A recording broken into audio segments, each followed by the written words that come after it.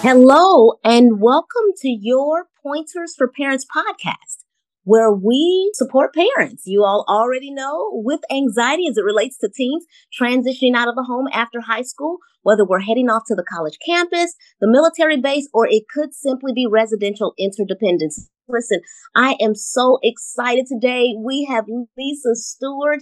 She's with us. Her and I have communicated back and forth for quite a while, and I'm so excited that she's here because she has an area of expertise as it relates to interacting with students who learn slightly different. And she will tell us all about that. And I'm so very excited that she's here. Lisa, thank you so much for being here. How are you? I am great. Thank you for having me. You're very, very welcome. And so let me ask you this, because typically our listeners typically want to really understand and really know the individual who is speaking with them and who's sharing their area of expertise. And so just a fun question as we're starting off. And if you can share with us if you'd like to, if you have a favorite beverage, or maybe you have a favorite quote, or even your morning routine. And so which one of those would you like to share a little bit more with us as it relates to yourself? Well, I mean, my morning routine is pretty typical for a parent. I get up in the morning and I get my neurodiverse kid out the door, and it's a lot of hurry, hurry, hurry, and just getting him through the paces, trying to get him ready for life, right? Get him on the bus. And then I sit down for about 15 minutes with the morning coffee and just compose myself before sitting down to work. Awesome. Well, I'm sure that time is very valuable in order to, of course, make sure that your mind is in place and that you're going to have a great day. So how are students within special education in their high schools, how are they prepared for college? So as you know, I'm a special education advocate. So I advocate for kids from kindergarten to 12th grade that have special needs. Mm-hmm. So as we're in high school and we're preparing to move on to college life, one of the things that we need to do is to build our skills to be successful. This is kind of the place where we're able to make our mistakes, learn from them, but we want to find and practice the tools and the skills that we're going to need to be successful beyond high school. So I really encourage parents to help their kids embrace their disability, to learn more about it, to become comfortable talking about the things, their strengths and their weaknesses, to figure out what those strengths and weaknesses are and how to play off of them. Parents or educators were really focused on trying to fix our kids' weaknesses, and we miss that finding their strengths and helping them develop them so that they can use that to their advantage as they go through life. And then we want to teach our kids how to self-advocate, and we should start that from a really early age. But high school is really the time where we're teaching our kids to find their voice so that they can say, hey, this is what's going to help me be successful. This is what I need to be able to complete this task or job or class. And high school is a great time where we put those accommodations into a list, and they can take that list with them and modify it through life to communicate with employers, with professors, with partners as they go about their life. I love that, Lisa. I love that. And that's very interesting. The last comment you made in reference to having the accommodations and taking those accommodations with them to the next level, whether that's to the college campus and throughout life. Now that's enlightening. So not only is that a reminder for them, then that's a reminder for whomever they may even be interacting with so that they can know how to interact with them or teach them or help them to learn. Oh, that's powerful. Yeah. I love that. So, and then you mentioned also to self-advocate. Mm-hmm. I'm sure that you teach in your practice certain types of skills that would help parents, of course, to then instruct their teens or their children how to advocate for themselves. Absolutely. And it's so important in life that your kids are able to voice the things that they need and that the people that are listening to them can respect and support them in that advocacy. And it's hard. It's hard when they're in high school, because they're not quite taken seriously. And it's even hard. Even I have neurotypical kids that are in college, and in their college life, sometimes as a parent, you feel this need that you want to step in because they still don't have that respect from these adults that are helping them through life. And so it's important that we teach our kids how to find their voice and to say, no, this is what I need. I love that. I love that. Thank you. So what specific accommodations are offered to special education students entering onto that next level that we were speaking of, the college campus? Yeah. So the Americans with Disabilities Act it covers any schools that are publicly funded. So any college or university publicly funded, they are required to provide reasonable accommodations to students with disabilities. But unfortunately, unlike high school, there isn't a list. There's nothing where we can go through and say, okay, my kid could use this and this and this. Every school gets to decide what's reasonable for each student and how or even if they're going to provide it. So when we're looking at colleges, that's one of the things we need to do as special education parents is reach out to those college campuses and find out what accommodations they offer, what their requirements are, because it's going to vary vastly from school to school. But some of the most common accommodations that are offered on most college campuses, you're going to find note-taking assistance, extended time for exams, secluded or very quiet testing environment, access to accessible materials, access to be able to use assistive technology, and usually permission to record lectures. So, but when we're as parents and as students, we need to remember that accommodations aren't just what the school can provide, it's what we can do for ourselves. So some of the accommodations that are out there that you don't need a college to say, yeah, go ahead and use this.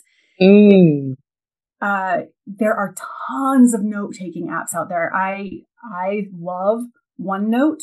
It allows you to press record so you can record the lecture of the professor. And then as you take notes on your computer, it syncs those two. So when you go back to your notes, you can click on that line and it will replay what the professor was talking about at that moment. You can avail yourself of private tutoring. Lots of college campuses have tutoring centers or support centers. Chegg is a great resource. Many textbooks sell their answer keys as a support. You could use that. Look into schools that provide smaller class sizes. Walk into the classroom and get a seat at the front of the class. Find a planning app that helps for you. And my favorite one that is just so recent is AI. It's going to change the world, and we need to figure out how to embrace that. In fact, I've taken the AI to my IEP meetings, and I have it record my meetings, and then it kicks out a summary and a dot by dot of what was talked about and who said what. It's fantastic. So it's just going to get better from here. Oh my goodness. That is a plethora of accommodations that you just provide. Did I talk too fast? Oh, no. You are talking at a great pace, and that is great information you just shared. And so when a student, and this is just a follow-up question to that one, when a student then arrives on the college campus and they have their accommodations from their high school, then it's important for parents then, when they visit the college, to seek out that office. I'm thinking that would provide that help. Show them the accommodations, talk to them about that, and then I'm thinking that they would probably complete an application or something along those lines, just so that student is recognized as one who is seeking and will be receiving the help. And I know it's probably even on a case-by-case basis, or what are your thoughts regarding that? So my recommendation is that you reach out to the school before even accepting admission. You want to know what the school is going to offer, and you want to know what the requirements are, because every school is going to have a different set of requirements to receive those accommodations. And so that's almost part of the decision-making process, is who can best support your child in their endeavors in college. And if we don't know what the schools are going to offer, and we just show up on campus and we're like, okay, my kid has a disability, what are you going to do for him? Mm-hmm. then we're bound to be disappointed. But if we can go in before the acceptance process, and even before the application process, really reach out to that disability center, make them a part of the process from the very beginning. You're listening to Your Pointers for Parents podcast, where we support parents with anxiety as it relates to teens transitioning out of the home after high school. To get additional tips tossed and or gems dropped, subscribe to our weekly emails by clicking on the link below. Now back to Your Pointers for Parents podcast. Okay. Thank you. What tests are taken to decide the high schoolers who are in special education, their ability to be successful? This is a great question because, interestingly, most parents that are in this process, they think they know. And the true answer is, it is different for every single school. Just like accommodations are different for every single school, the requirements for being eligible for those services is different for every single school. So my recommendation is, when you're applying for the school, Google the university's name with the word disability documentation requirements and find out what their actual requirements are. I can give you generalities. Oftentimes, schools will want a psychoeducational evaluation that is less than 3 years old. Oftentimes, they're going to want some type of evidence that you had disability support in high school. But again, every school is different. So knowing exactly what you're going to need before you leave high school is really imperative, because high school will test for you. And those are some pretty expensive tests. So you're going to want to get that testing taken care of while you're still in school before moving on to university. Okay. Point well taken. Are there any universities that specialize in educating students who have neurodiverse thinking? Any universities at all? Yes. In fact, you can Google greatvaluecolleges.net and put in top colleges for disabled students, and it will give you a list. But there are a couple that do it really well. Landmark in Vermont is specifically driven toward neurodiverse students. Beacon in Florida, they actually only accept neurodiverse students. So everything that they do, all of their professors are geared toward supporting kids that are neurodiverse. University of Arizona has incredible support services. But if you have a school that you are partial to, reach out to them and find out what they are. My daughter attended Bowling Green State University, and they have a great support system.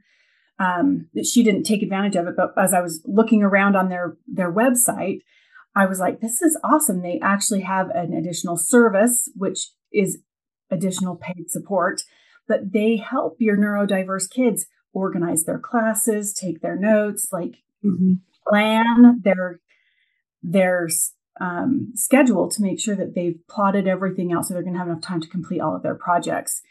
So there's a lot of supports out there if you look. Okay.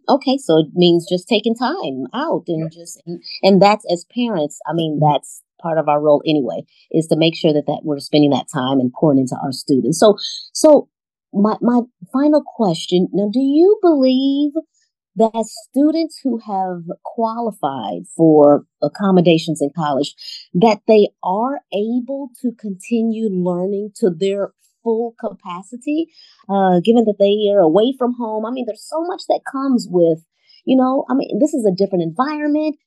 These are different interactions they're having. I mean, they're students on the college campus, but they're strangers as well. So that's a whole nother component that's added on top of that. And so, if so, what can parents do to support them while this whole parenting at a distance? Absolutely. How can they do that? Parenting at a distance is hard for anyone, whether you have neurodiverse kids or not. So, and I definitely understand that. In fact, when my oldest went to university for the first time, we were actually living in Manila and she went to Ohio. And so we were 12 hours time difference. And I bribed her. I said, if every single night when you come into from, out doing whatever you're doing, if you just text me the words "in for the night," I will pay you $1 a day. And then at the end of her, I sent her $30 and I had peace of mind. It was totally worth it. I mean, just totally worth it. So like we have to kind of think outside of the box, but when you add that neurodiversity in, it can really be a little more stressful as parents. Mm-hmm. So I recommend parents maintain open and honest communication with their kids. Okay. And I think we really need to back off of the, hey, grades, and really support that independence for the first time in their life. Yeah, it's stressful for kids, but it's stressful for parents, but they're experiencing something that they've never had the opportunity to experience, and they're going to make mistakes, and we need to allow them to make those mistakes and say, it's okay, and we love you anyway, and how can we help you get back on track? But we can also help them with organization, time management, just kind of asking those questions. What do you have coming up? How are you going to accomplish that? Oh, that sounds really difficult. What's your plan? Encourage our kids to get involved in school activities. Sometimes we send our neurodiverse kids off and they've had a horrible, horrible high school experience. Mm-hmm. And we need to help them realize there are kids out there that are just like them, probably right on their college campus, and they need to just start joining those groups and find their people, because if our kids don't have people, they're going to be so unhappy. Mm-hmm. So encourage them to get involved, find the groups. And if they try a group and it doesn't work, that's okay. There's millions of them. Find something else. Absolutely. Yeah. So, and then encourage your kid to get involved in offering service, getting involved in the services that are available on campus for neurodiverse students. We need to be okay with the discovery and exploration that our kids are going to do. In fact, I heard an interview by Brene Brown the other day, and she said, look, when my kids go to school, the only requirement is they can't have a major. Like there's no declaration of a major, because this is the time you're finding yourself. Yeah. And I thought, oh, that is such a great mentality. And as parents, we really want our kids to get to success as fast as possible. And sometimes we skip over that exploration and discovery, and we need to allow them to experience life. Because honestly, making mistakes at 18 and recovering from it is way easier than making mistakes at 35 and recovering from it. So let them experience that. And then I really encourage parents to be okay with alternatives. If their kid isn't ready for university, a community college, a trade school, they all have amazing opportunities, and they all will still support kids with neurodiversity and provide those accommodations that are required. And then lots of praise. I encourage parents to give lots of praise, no matter what, whether your kid's 5 or your kid's 25, they need to hear that their mom's proud of them. You're so right about that. I'm so glad you just concluded that talk, that chat, that response to that answer with that, because we can't give them praise enough. I totally. And so let me ask you this, and this really is my final one, because this information was so impactful. If any of our listeners have any other questions and would like to reach out to you, please, if you will share either your social handles or your website, that would be awesome. Absolutely. I run the business Advocating for Fair Education, 4 being a number. And if you want to email me, just Lisa at advocating4faireducation.com. You can find my website there. That's where my Facebook page is. And on Insta, I'm For Fair Education. Awesome. Oh my goodness. I have been jotting down notes the whole time we've been talking in reference to, helping parents, helping their teens find their strength and helping them to self-advocate and making sure those accommodations are in place. And then, of course, making sure that there are colleges out there that where their focus is to help those with neurodiverse thinking. And so much good information. I really appreciate you being here. Absolutely. Thank you so much. You're very, very welcome. And so for those listeners, listen, you all have heard it right here. This is our expert, Lisa Stewart. We're so excited she's here. And if you all want to re-listen to this recording, if you will, you all know that we're at Pointers for Parents. Of course, this is our podcast here. We're on Instagram and then the other social medias as well. And so For now, thank you all for being here. I want to thank Lisa again. Thank you so very much. And at some point, maybe we may reach back out and ask you and invite you again, if that's okay. Absolutely. I would love to share more knowledge with you. Awesome. Thank you so very much. Again, take care, and we will talk soon. Bye. Thank you. Bye-bye.